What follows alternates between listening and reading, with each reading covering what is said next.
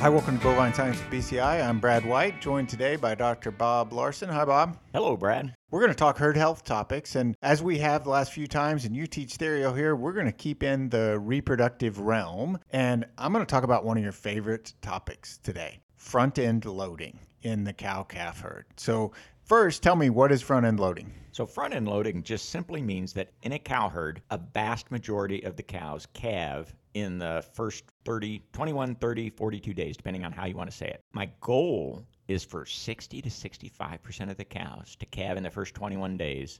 And there's some herd-to-herd variation, but that's my goal that I start with. Okay, 65% first 21 days of the breeding season would be front-end loading. Do most herds fall into that category? Is that pretty normal, or do you see a lot of herds that are not hitting that target? Yeah, that's a great question. And we actually have some data here at K-State. We were able to collect these calving or pregnancy distributions across a lot of herds over, mostly in the Midwest, but really across the United States. And what we find is about a third of the herds reach that goal of 60 to 65% calving in the first 21 days, or getting pregnant in the first 21 days. And so there's two ways to look at that. It's not unusual. It's about a third of the herds. But then you could also say there's 2/3 of the herds. And to be honest, our data set includes pretty well-managed herds. I think some of the herds that would have the most reproductive problems are not in our data set. So of pretty well-managed herds, a third of them kind of reach my goal. Way to go. Fun with fractions. A third have 2/3 of the calves in the first third of the breeding season. Is that what you just said? I think that's what I said. Yeah. Okay, we'll try to piece that out. So it doesn't happen all the time. So maybe it's not that big a deal. Why is it a big a deal to be front-end loaded? What difference does it make? If I got all the cows pregnant, what difference does it make when they're calving?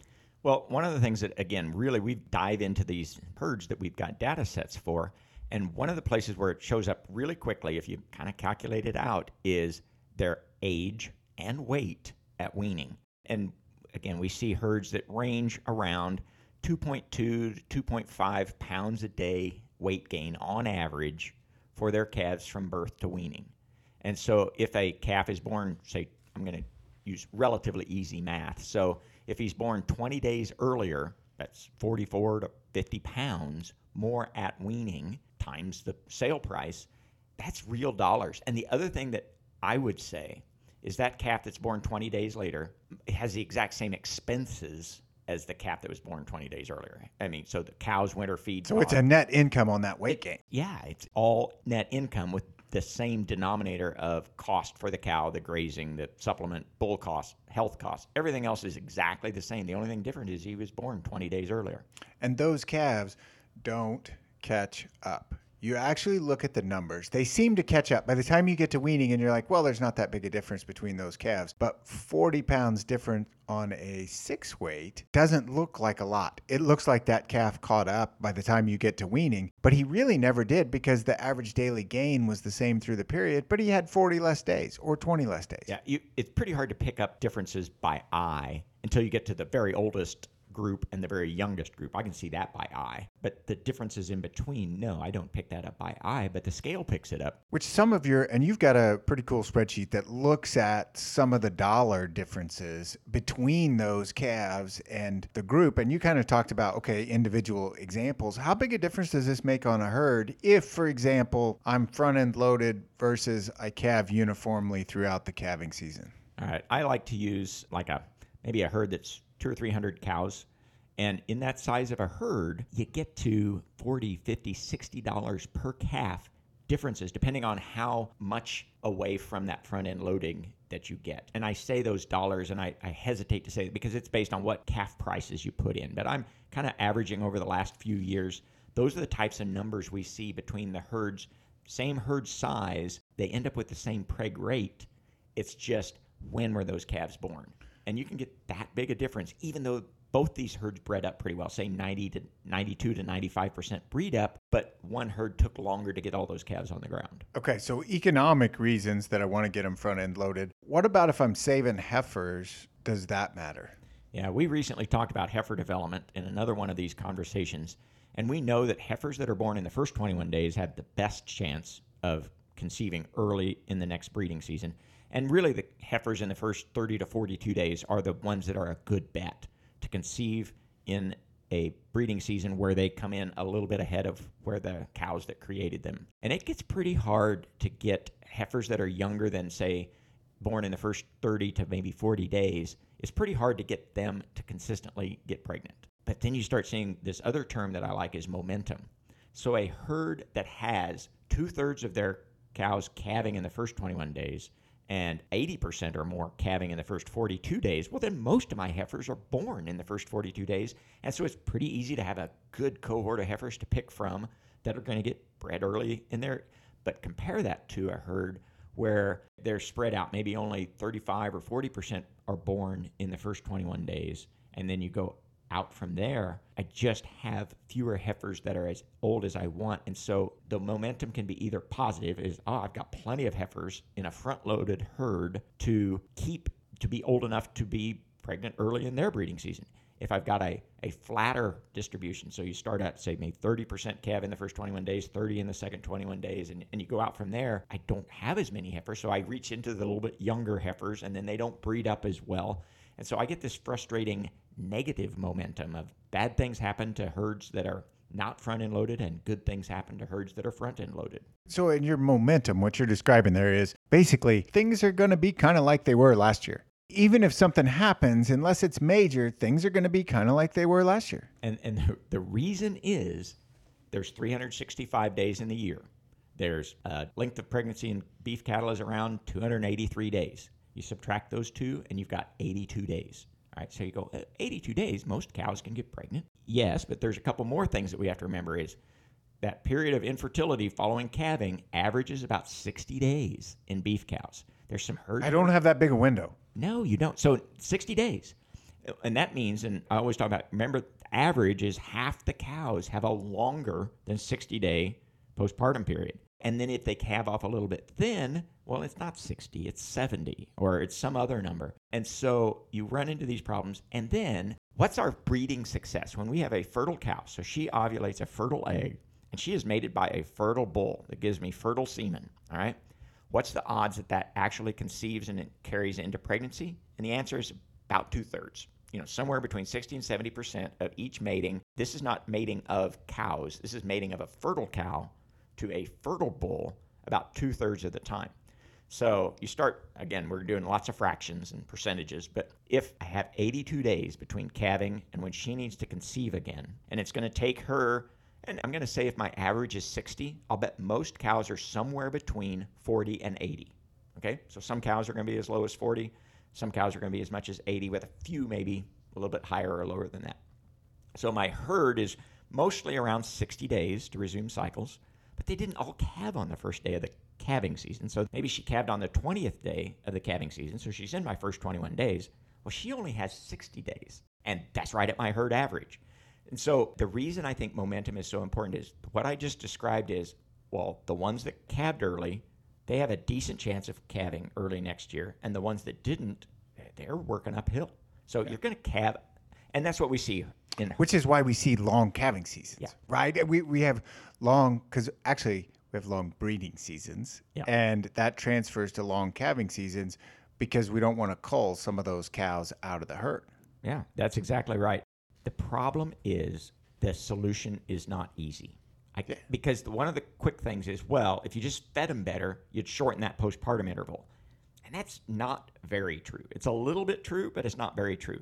It's only true if they were really not fed well before. If they were longer than 60, I can bring them back to a herd average of 60. The postpartum interval. The postpartum interval. If they're already at 60, I could feed them a ton and maybe drop it to 56. Which the inverse of what you just said, though, there are times where if the nutrition was bad 1 year, I could have had a prolonged postpartum interval. They calve later, but me fixing the nutrition next year isn't going to change it because they're still in that slot. They're still right? in that slot. Yeah, that's the frustrating thing. So nutrition is very important to keep my distribution of pregnancy and calving where it is, because a decrease in, so cows going into the breeding season in poor body condition are going to breed up worse. Okay, what about synchronizing them? Why don't I just synchronize? So I've got some that are calving really late. I'm just going to use some synchronization drugs, which allow us to synchronize animals' estrus. Yep. And we do know that giving a progestogen, so either the cedar with progesterone impregnated into the plastic or feeding MGA, that will jumpstart a few cows. But who does it jumpstart? It jumpstarts the cows that were very close to resuming fertile cycles anyway. So the cows that are already cycling, well, doesn't help them. And the cows that calved recently, it doesn't really help them. So it will work in one sense. It'll move a few cows earlier. But in that distribution that we were talking about that's kind of long and protracted, the problem is I've got too many cows that calved recently to when I want to start this progestogen. And it's not magic. It won't take those cows that recently calved. And by recently, my preference is that cows have calved at least 40 days before we would count on them having a high probability of conceiving in the first 20 days, right? So if I've got this flat distribution and maybe half of my herd has calved more recently than 40 days before the next breeding season, adding progestogen is not going to make a big impact. It's not zero, but it's not very big. If I have a herd that's not front-end loaded, and I want to get them front-end loaded for all the reasons you described, the economics, the heifers they save, and you just ruled out, hey, it's probably nutrition's not going to help that much, synchronization's not going to help that much. Well, what do I do? Well, the only thing that I've found that works is twofold. One is breed your heifers to calve early. So it may mean keeping more heifers than I would intend, putting selection pressure on those heifers that get pregnant early. And that might be the first 21, the first 30 days, whatever, of a breeding season that has them calving then ahead of the cows.